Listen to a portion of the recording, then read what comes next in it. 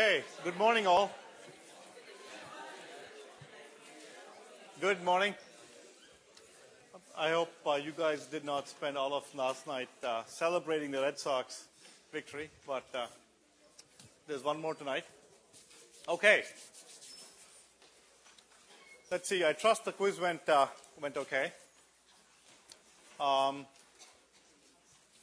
I'll do today is take off from where we left off on Tuesday, and continue our discussion of the large signal and small signal analysis of our amplifier. So today,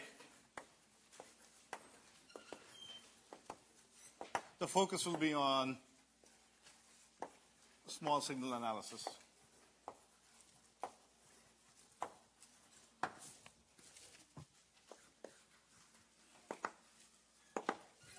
So let me start by reviewing some of the material. And as you know, our MOSFET amplifier looks like this.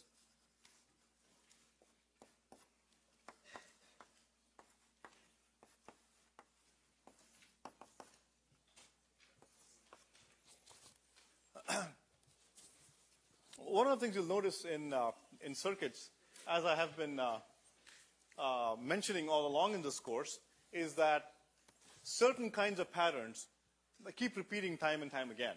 Okay? And this is one such pattern. A three-terminal device like the MOSFET with an input and the drain-to-source port connected to RL and VS in series in the following manner. This is a very common pattern. There are several other common patterns. The voltage divider is a common pattern. We keep running into that again and again and again. The Thevenin form, a voltage source in series with a resistor, is another very common form. The Norton equivalent form, which is a current source in parallel with a resistor, is also very common. And it behooves all of us to be very familiar with the analyses of these things. Voltage dividers in particular are just so common that you need to be able to look at it and boom, be able to write down the expression for voltage dividers. I would also encourage you to go and look at current dividers. When you have two resistors in parallel, and if you have some current flowing into the resistors, to find out the current in one branch versus the other very quickly. Okay, the expression is very analogous to the voltage divider expression. And some of these very common patterns are highlighted in the summary pages in the course notes. So it's good to keep track of those and be extremely familiar with those patterns to the point where you see it, you should be able to jump up and shout out the answer just by looking at it without having to do any math. Okay. So here was an amplifier. And then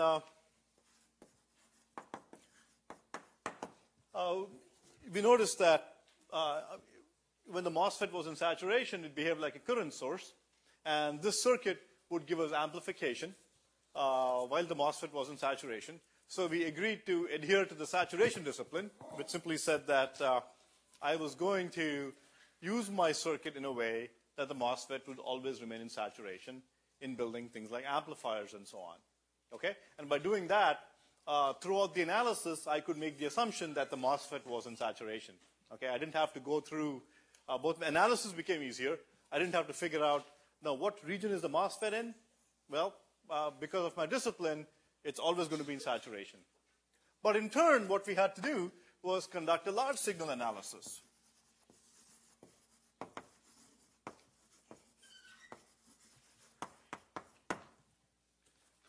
Again, in follow-on courses, you will be given circuits like this. In fact, this very circuit with a very high likelihood, and you'll be looking at more complicated models of the MOSFET. Or you may be given a MOSFET like this, and let's say in that course, the designers do not adhere to the saturation discipline, in which case you have to first figure out, is my MOSFET in its triode region or in the saturation region? And depending on the region it is in, you have to apply different equations. Okay, so it's one step more complicated than in 002. In 002, we simplified our lives. by following a discipline.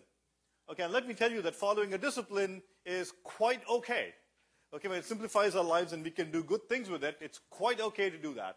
Okay, we're not wimps or anything like that. It's, it's quite okay to have a discipline and agree that we're going to play in this region of the playground and build circuits in that manner.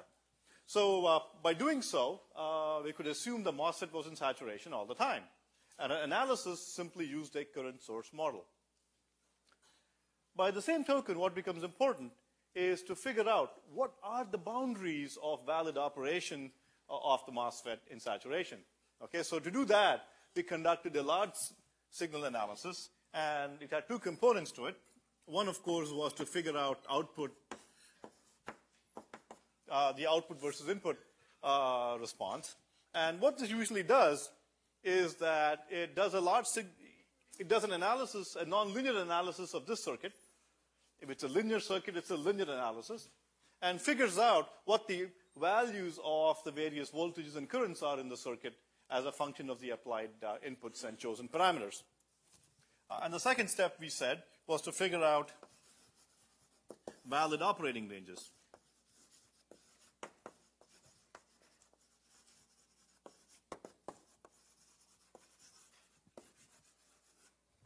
For input and corresponding ranges for the other dependent parameters, such as V0. Okay, you could also find out the corresponding operating range for the current IDS, and so on. Okay, so by doing this, you could first analyze the circuit, find out the bias parameters, find out the values of VI and V0 and so on, and then you could say, all right, provided as long as VI stays within these bounds, my assumption that this is in saturation will hold, and everything will be fine. Okay, so the reading for this is chapter 8, and today we'll take the next step and revisit small signal analysis. So in the demo that I showed you at the end of last lecture, I showed you an input triangular wave, and that input triangular wave gave rise to an output. And we noticed that we did have amplification. Okay, I had a small input, I had a much bigger output. I did have amplification when the MOSFET was in saturation, but it was highly nonlinear. Okay, the input was a triangular wave, and the output was some funny, it kind of looked like a sinusoid whose tips, whose extremities had been whacked down and kind of flattened, and its upward-going peak had been shrunk. So it was kind of a weird, nonlinear behavior. I'll show that to you again later on. And so the behavior, it amplified, but it was nonlinear. Okay? And remember our goal of 2 weeks ago, we set out to build a linear amplifier. Okay? So today, we'll walk down that path and talk about building a linear amplifier. So to very quickly revisit the input versus output characteristic, VI versus V0. This is VT, and this is VS. This is what things look like. We also, to quickly review the valid ranges, until some point here, the amplifier was in saturation, the MOSFET was in saturation, and somewhere here I had VI, rather VO being equal to VI minus the threshold drop. At that point, the MOSFET went into its triode region, and I no longer was following the saturation discipline. So, therefore, this is my valid region of operation. We also know that the output was given by Vs minus K, Vi minus Vt whole squared. Okay, again, assuming the MOSFET is in saturation. Okay, it's very important to keep stating this, okay, because this is true only when the MOSFET is in saturation, when I'm following the discipline. So notice that this is a nonlinear relationship. So VO depends on some funny square law dependence on VI. So the key here is how do we go about building our amplifier? So so take a look at this point here. So at this point here, let's have a VI input. Corresponding output is V naught. Focus at this point, okay? And left to itself, this is a nonlinear curve. Okay, and remember the trick that we used in our nonlinear, the expo dweeb example. We used the Zen method. Remember the Zen method? We said, hey, look, this is nonlinear, but if you can focus your mind, if you can focus on this little piece of the curve here, okay, this looks more or less linear. Okay, if I look at a small itty-bitty portion of the curve, and do the Zen thing, okay, and kind of, zoom in on here, this looks more or less linear. Okay, this means that if I could work with very small signals and apply the signal in a way that I also had a DC offset of some sort, then I would be in a region of the curve. I would be delineating a small region of the curve, and which would be more or less linear. Okay, this was a small signal trick. And what we'll do here is simply revisit the small signal model. Okay, most of what I'm going to do from here on will be more or less a repeat of what you saw for the light emitting expo dweeb. Okay, just that here I have a 3-terminal device. Okay, there's a little bit more complication. The equation is different. Okay, I don't have to resort to a Taylor series expansion. I'll just do a complete expansion of this expression and develop the small signal values for you. Okay, so recall the small signal model. Okay, had the following steps. The first step was operate at some bias point, VI, V naught, and of course some corresponding point IDS. This is page 3. And then superimpose a small signal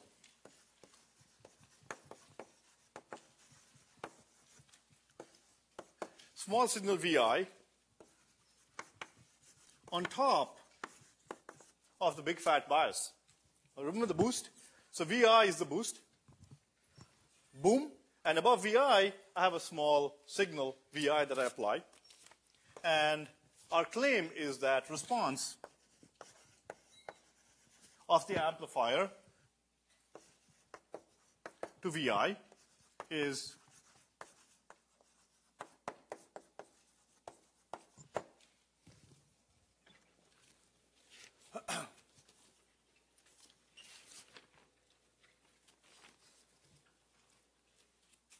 okay. So the key trick with this is that for my small signal model here, this is page 3 here, page 2. So the key trick here is that with the small signal model, I operate my amplifier at some operating point, V naught I, VI. Superimpose a small signal VI on top of small VI on top of big VI.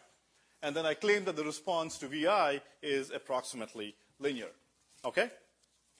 And let me just embellish that curve a little bit more.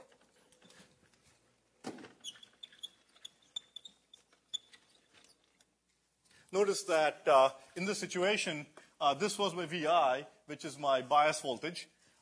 This is V naught, which is the output bias. And of course, not shown on this graph is the output operating current, which is IDS. Okay? So one nice way of thinking about this is to redraw this and think that your coordinate axes have kind of shifted in the following manner. So this is VI. This is also on your page 3. This is VT.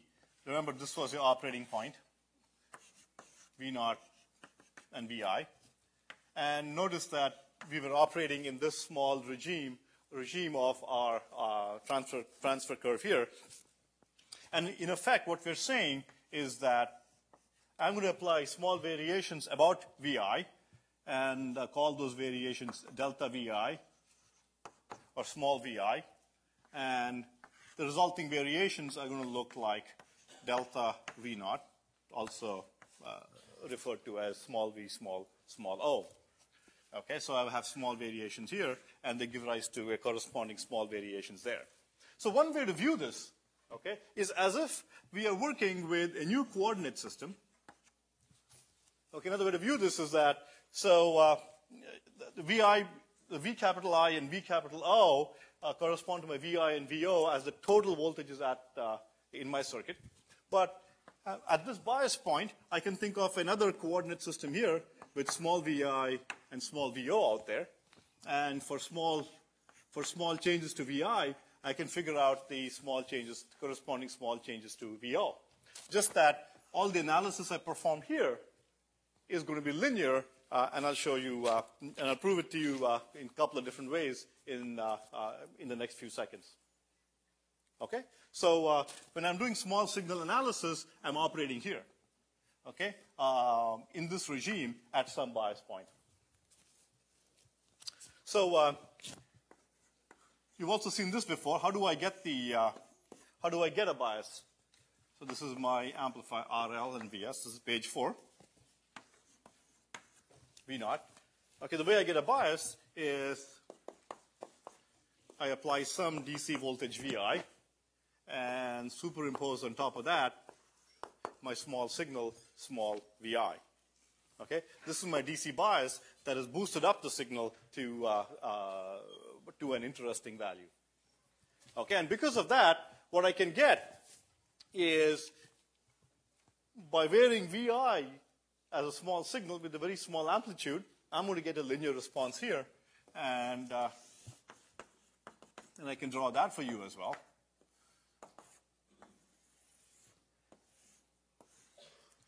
Okay, so this is my bias point here,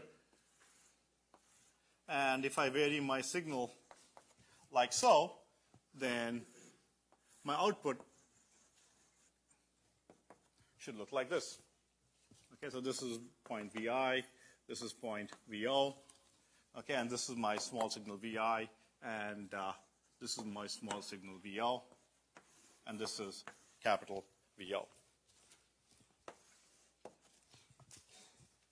Okay, so this small thing here is VI. I'd like to show you a little demo. I'll start with the same demo I showed you the last time. I showed you the amplifier. In the demo, I'm going to apply a triangular wave. And initially, I start with a large signal. Okay, and you will see that the output looks really corny. It's going to look, something like this. Okay, that's the large signal response. And then I'll begin playing with the input, making it smaller, and you can see how it looks yourselves. There you go. So this is where I stopped the last time. And in the last lecture, I applied this input. Time is going to the right. And the purple curve in the background is the output. Okay, it looks much more like a sinusoid with some flattening of its tips. Nothing like an interesting triangular wave. So what I'll do next is that let me make sure I have enough of a boost here, enough of a DC voltage so that I'm operating at some point here. I believe I already have that. So notice that I can shift up the triangular wave input, or I can shift it down. So let me bias it here. So I've chosen a VI that's about, I forget how many volts per division it is, but I've chosen some VI here, and I've biased it such that this is the input. Now what I'll do, you get a nonlinear response. It's amplified. It's much bigger. So what I'll do next is make VI that I apply smaller and smaller. Okay, I've already done the boosting. Boom. Okay, boom. That's a boost. Okay, so I've boosted up your VI already. Next is I'm going to shrink it, and hopefully you will see that if all that I'm saying is truthful here, you will see a triangular response. So let's go try it out. So watch the yellow. I'm going to shrink the yellow, make it smaller and smaller.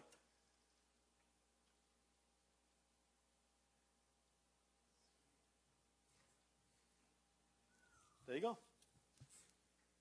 It's great when nature works like you expect it to. So I've never seen a triangular wave look so pretty in my life. It's awesome. So, look at this. Here's a tiny triangular wave. And the output is also a triangular wave. It's much more linear. Yes, question? Your amplified wave is only as big as your input was before. What's that? Your output is as big as your input was before. The question is that, your output here is only as big as the input used to be before. But that's a good question. What I've done here is I'm showing you a laboratory experiment, all right? And let's assume that this input is the input I'm getting from some sensor in the field. Okay, assume that this is my input. Okay, not what I had before. Okay, assume that this is my input to begin with, and this is the amplified output. What I can also do is I can also change the bias, and we'll see this at the end of the lecture, in the last 10 minutes of lecture. How do you select a bias point? Okay, by changing your bias point, you can change the properties of your amplifier. To give you a preview of upcoming attractions, all right, let me ask you. So what do you think should happen if I change the bias point? I haven't shown you the math yet, so intuitively, what do you think should happen? If I increase the bias, what do you think is going to happen? Yes? Higher bias would be more amplification. Good insight. Higher bias will be more amplification. Okay, let's see if our friend is correct.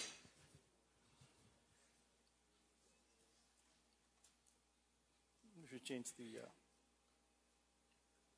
3 here. Okay, here.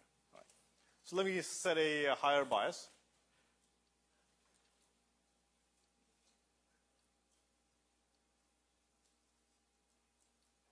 Not necessarily, I guess.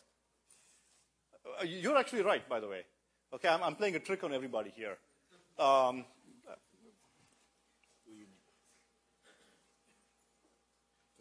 Yeah, let's do that.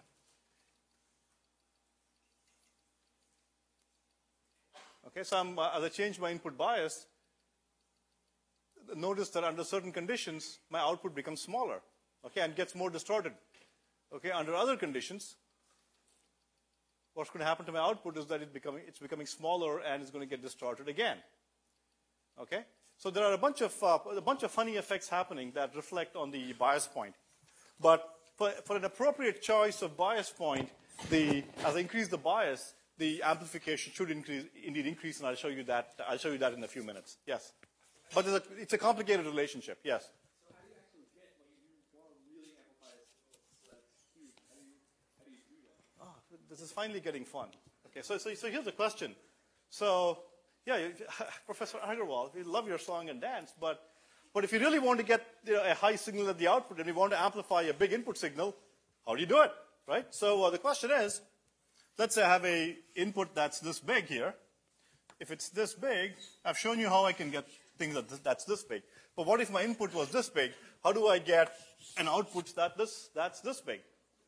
Well, I'll use the one of those learn by questioning methods and have you tell me the answer.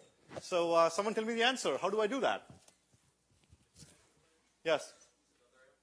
Use another amplifier.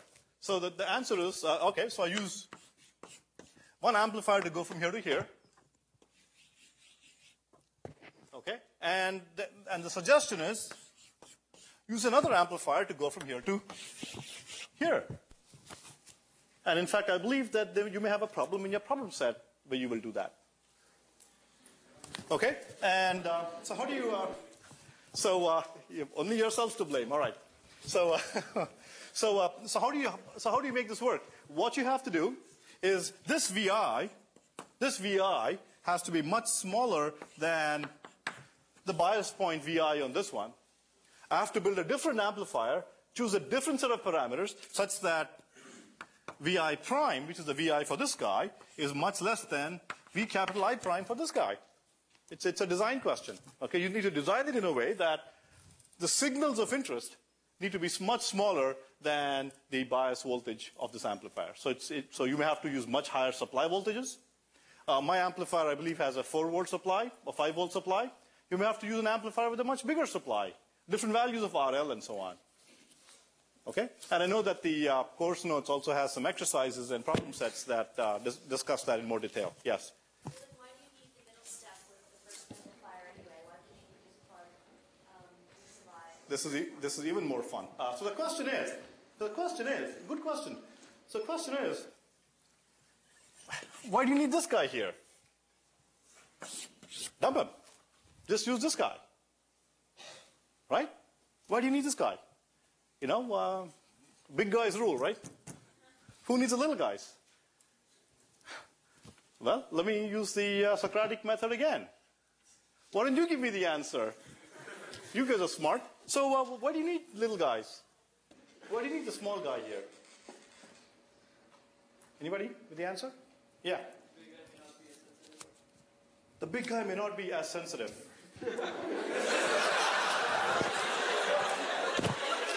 I like that. I like that. You know, you know what? He's almost correct. I'll show you why in a second. Anything else? Any other reason? Any other reason? Yes. The amplifier is multiplying the signal by a certain amount. Yes. The second amplifier is still only multiplying by a certain amount, so if you're trying to multiply by more than that, you're losing the amplifier. Bingo. That's another good answer. Okay, so let me address both the answers. The answer given was that, look, this amplifier is amplifying the signal by a certain amount, by a factor of 7. Okay, and I've designed this such that this amplifies the signal by a factor of maybe 10. So in all, I'm getting an amplification of 70. Okay, this would be a great design question for lab for next year. You know, I give you a bunch of components and ask you to design an amplifier given the constraints with the highest amount of amplification. It turns out that when you design your amplifier, in order to meet the saturation discipline and so on, you have to choose values of RL and VS and stuff like that, and be within power constraints. Okay? So the amplifier doesn't blow up and stuff. And by the end of it all, you're going to get a measly 7x gain out of it.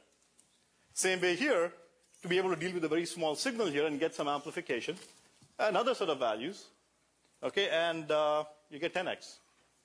Okay, so they multiply. It's much harder to build one amplifier with a much larger gain. And you know what? I just realized, we'll be looking at this in the last 5 or 7 minutes of lecture. I'm going to show you what the amplification depends upon. Depends upon K, depends upon RL, depends upon VI. Okay, now the question is, I've had all this time to think about how to stitch in sensitive into this, and I believe I can. So it turns out that when you have large voltages and so on, and you have practical devices, turns out that the more current you pump through devices, they tend to produce noise of various kinds. Okay, so very powerful amplifiers are not very good at dealing with really tiny signals because they have some inherent noise capabilities. Okay, and so I guess that is sensitive. You know, it's sensitive to noise. So okay, another question? Yes.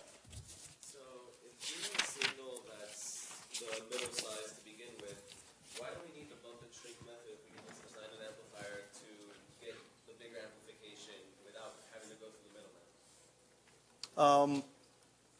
Ask me the question again. I didn't follow. If we have something the size of the middle signal, why do we want to bump and shrink it so we can pass it through a weaker amplifier and then pass it to the big amplifier again, where we can just pass it straight to the big amplifier to begin with?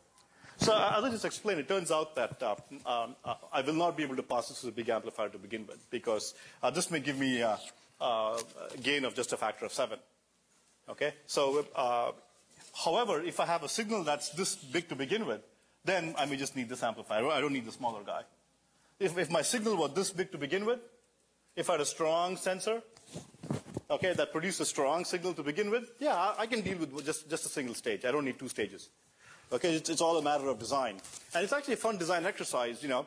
Given a budget, dollars, right? Given, you go to your supply room and look at the parts that you have, and you go to build what you have to build with the parts that you have, right?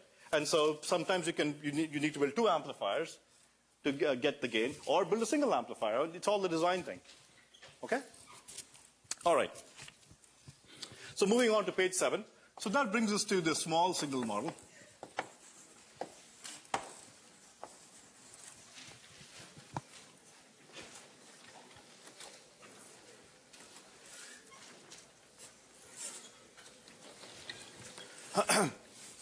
So page 5. All right. So what I showed you up on the little demo was that provided the signal input, okay, in this example, VI was much smaller than capital VI out there. As I shrank my input, I was able to get a more or less linear response at the output. Okay, and so to repeat my notation, at the input, the total input is a sum of the operating point input plus the small signal input. Okay, this is called the total variable. This is called the DC bias. It's also called the operating point voltage. And this is called my small signal input. It's also variously called incremental input. Okay, this is more a mathematical term relating to incremental analysis or perturbation analysis. Okay, so VI, you call it small signal, call it small perturbation, call it increment, whatever you want.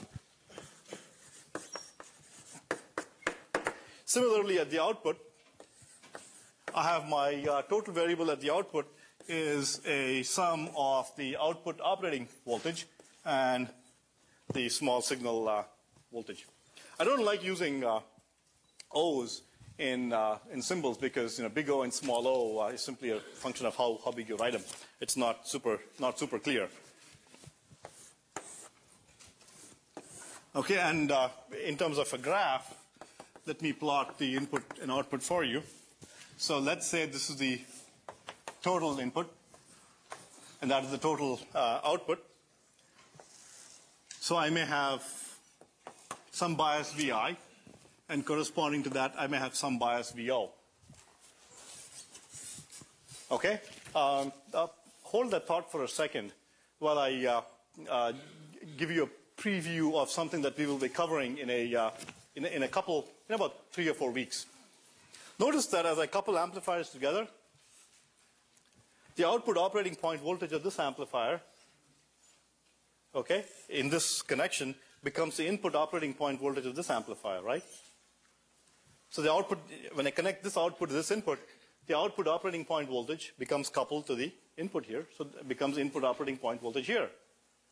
So now I have a nightmare on my hands. As I adjust the bias of this guy, so, the bias of this guy changes too. The two are dependent. It's a pain in the neck. And we being engineers find ways to simplify our lives. And you will learn another trick in about 3 or 4 weeks. And that trick will let you decouple these two stages in a way that you can design this stage in isolation. Okay, go have a cup of coffee, then come back to this stage and design this stage in isolation. Okay? For those of you who want to run ahead and think about how to do it, think about it. Okay, how do you design, what trick can you use to get them in isolation? Okay. Moving on. What I'd like to do next is address this from a mathematical point of view. And much as I did for the light-emitting export dweeb, analyze this mathematically and show you that if VI is much smaller than capital VI, I indeed get a linear response. Okay, so this time around, I won't use Taylor's series. It turns out that this expression can be expanded fully. Okay, so you don't have to buy into Taylor's series and so on. I'm going to list everything down for you. So we know, to begin with, that VO for the amplifier is VS RL K divided by 2 VI minus VT whole squared. Okay, what I'm going to do is, much as I did for the LED, what I'm going to do for this is derive for you the output as a function of the input when the input VI is very small.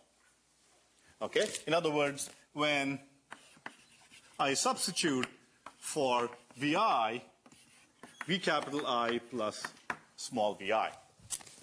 Okay, much as I did for the export dweeb, I want to substitute for VI a big DC VI. So VI is much smaller than VI. all right, and show you for yourselves that the output response, V small o, is going to be linearly connected to Vi.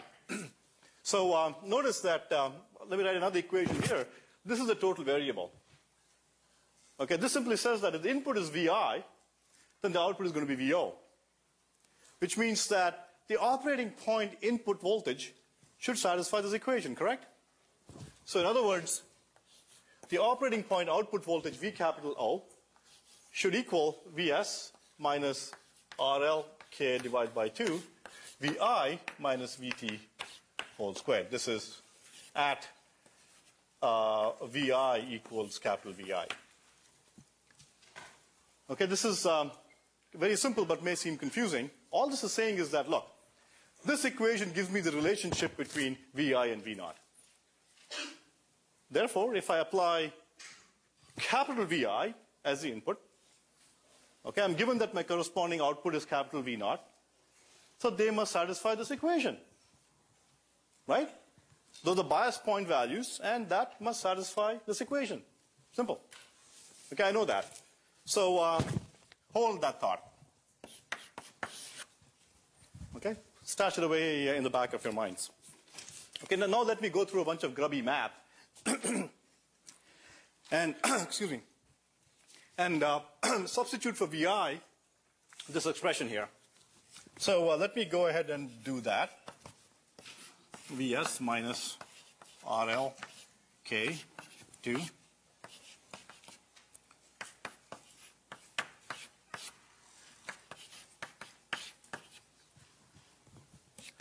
when I do something that's other than math, I'll wake you up, okay?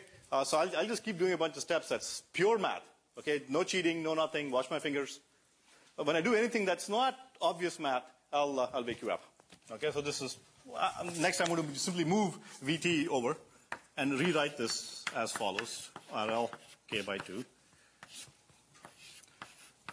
Vi minus Vt plus Vi. Again, I haven't done anything interesting so far. I've just substituted this. I'm just juggling things around, just to while away some time, I guess. All right. Next, what I'm going to do is simply expand this out, right, and write it this way: RL K by 2. Expand that out and treat this as one unit.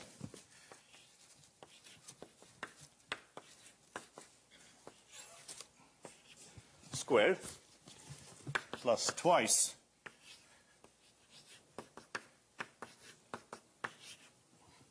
plus Vi squared. Okay?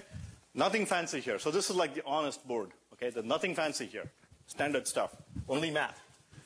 Okay, I'll move to this this blackboard here where I do some fun EE stuff. Okay, yes. In your middle term, shouldn't you have a small piece of I? Good, at least one person ain't asleep here. Thank you. Thank you. So just math here, nothing fancy, plain old simple math. Okay, I haven't done no trickery. I still have all my 10 fingers, Okay, now what I'm going to do, now watch me.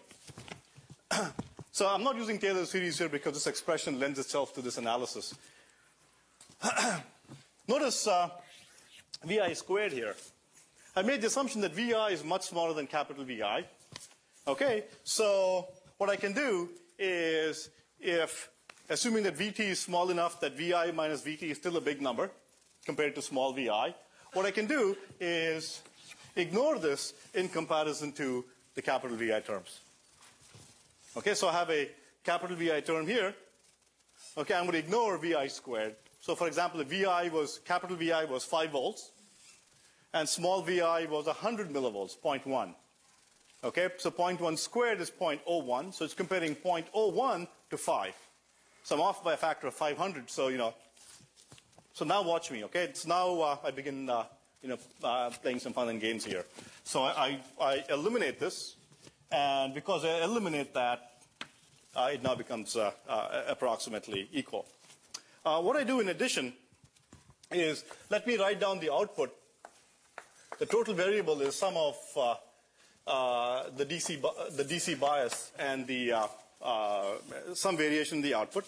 And let me simply write down, expand that term and write it down again. Minus RL K divided by 2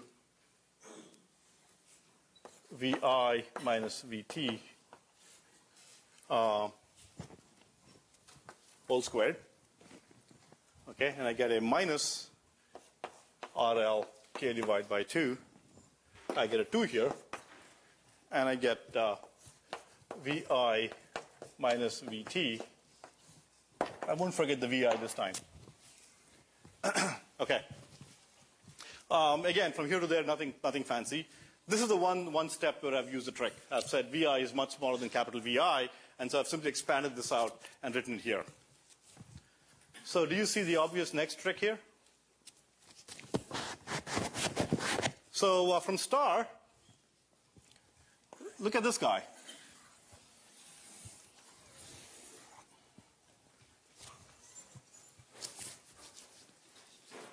Okay, from star, I can cancel this out from star, because I know that at the operating point, these two expressions are equal, and so therefore I can cancel out the operating point voltage and this.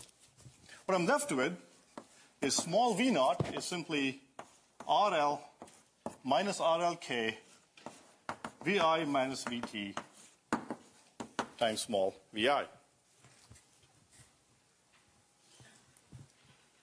Okay, only one place, okay, where I did something funny. Other than that, it's purely math. So this is what I get. So notice that this whole thing is a constant, minus RL, K, VI, VT, this whole thing is a constant. Okay? And so V naught is equal to some constant times VI. Let me just define some terms for you that we'll use again and again. For reasons that will be obvious next lecture. Okay? I'm going to call this term here GM.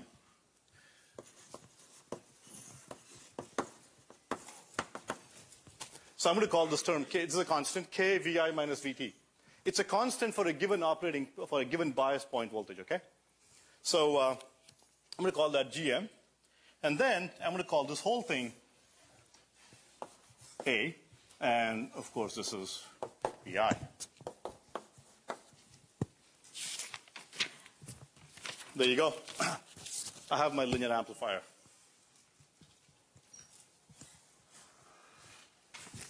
A is the gain times small VI. And the gain has these terms in it. I just call this GM. You'll see why later. But notice that the gain relates to RL, the size of the load resistor, RL, how big it is, 1K, 10K, whatever. K, this is a MOSFET parameter, and VI minus VT. Okay, that's a constant for a given bias point voltage and small VI. So V naught equals small VI.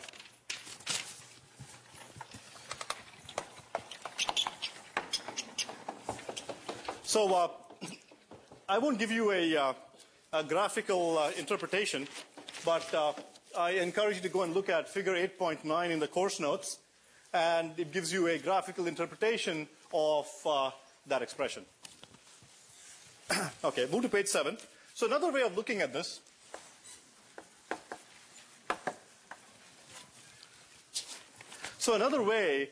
mathematically analyzing it. So here I went through kind of a full-blown expansion and, pretty much deriving the small signal response. What I can also do is take a shortcut here. So let me just give you the shortcut. You may find this handy. Vs minus K RL divided by 2.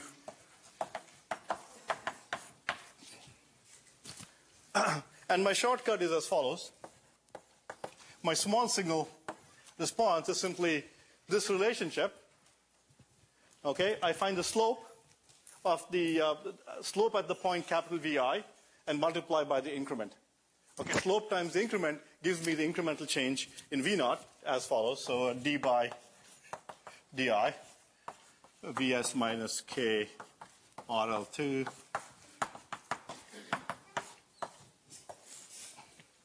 evaluated at Vi equals capital Vi times small vi. Right, this is good old math again.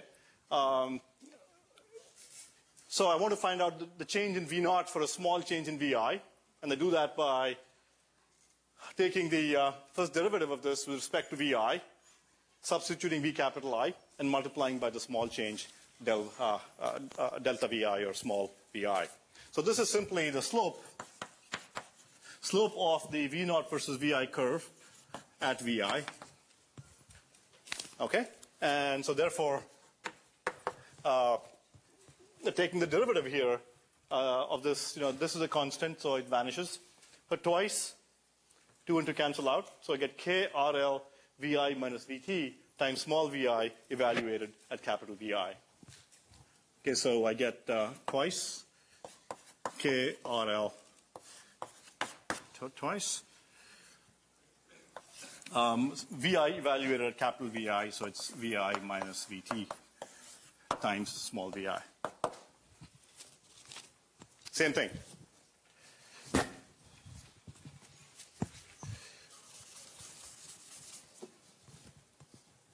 Oh, I have a minus sign here.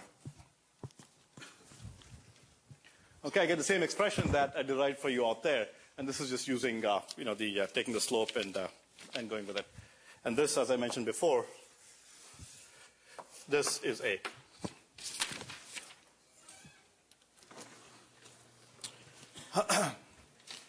So in the last few minutes, let me kind of pull everything together and also hit upon something that many of your questions touched upon, and that all relates to how to choose the bias point. So here I've taken an analysis approach. Okay, when teaching, we often teach here's something, you're given something, you analyze it. But as you begin to master it, you can begin to design things where you can ask what-if questions and so on. And here, what we have is an analysis given a value of RL, K, Vi, and so on. How to choose the bias point become more of a design issue. Now, if you're designing an amplifier, okay, you ask me the question, how do I choose two small amplifiers versus one big amplifier, that sort of stuff. So it boils down to how do you choose the bias point, okay? How do you choose Vi? How do you choose RL? And so on. So what I'd like to do is touch upon some of these things. First of all, gain, or the amplification. One of the most important design parameters for an amplifier is what's the gain. Okay, you go out to, let's say you get a job at Maxim Integrated Technologies, and they say, we'd like you to build a linear power amplifier for cell phones. You can say, I know that. I know how to do that. And then they say, okay, the next stage needs 100 millivolt input, while this thing coming from your antenna is only, a few tens, a few hundreds of a microvolt. So you sit down and say, oh my gosh, I need an amplification of so much. And you go design an amplifier. So gain tends to be a key parameter. And notice that gain is proportional to RL. It relates to Vi minus Vt. Okay, so proportional to Vi. Okay, it's also related to RL. The second point is the gain point determines where I bias something. Okay? If I choose my bias too high, I get distortion. Or if I choose my bias too low, I get distortion. So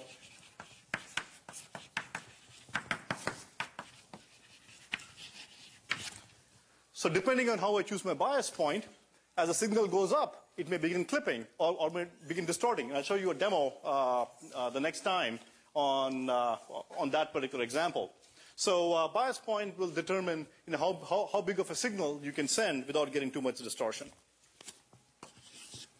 Okay, and the other thing is that relates to how big of an input what's a valid input range?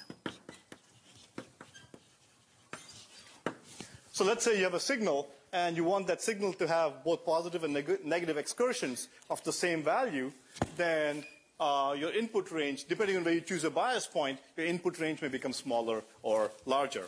And we'll go through these in the context of our amplifier and look at some design issues in the next lecture.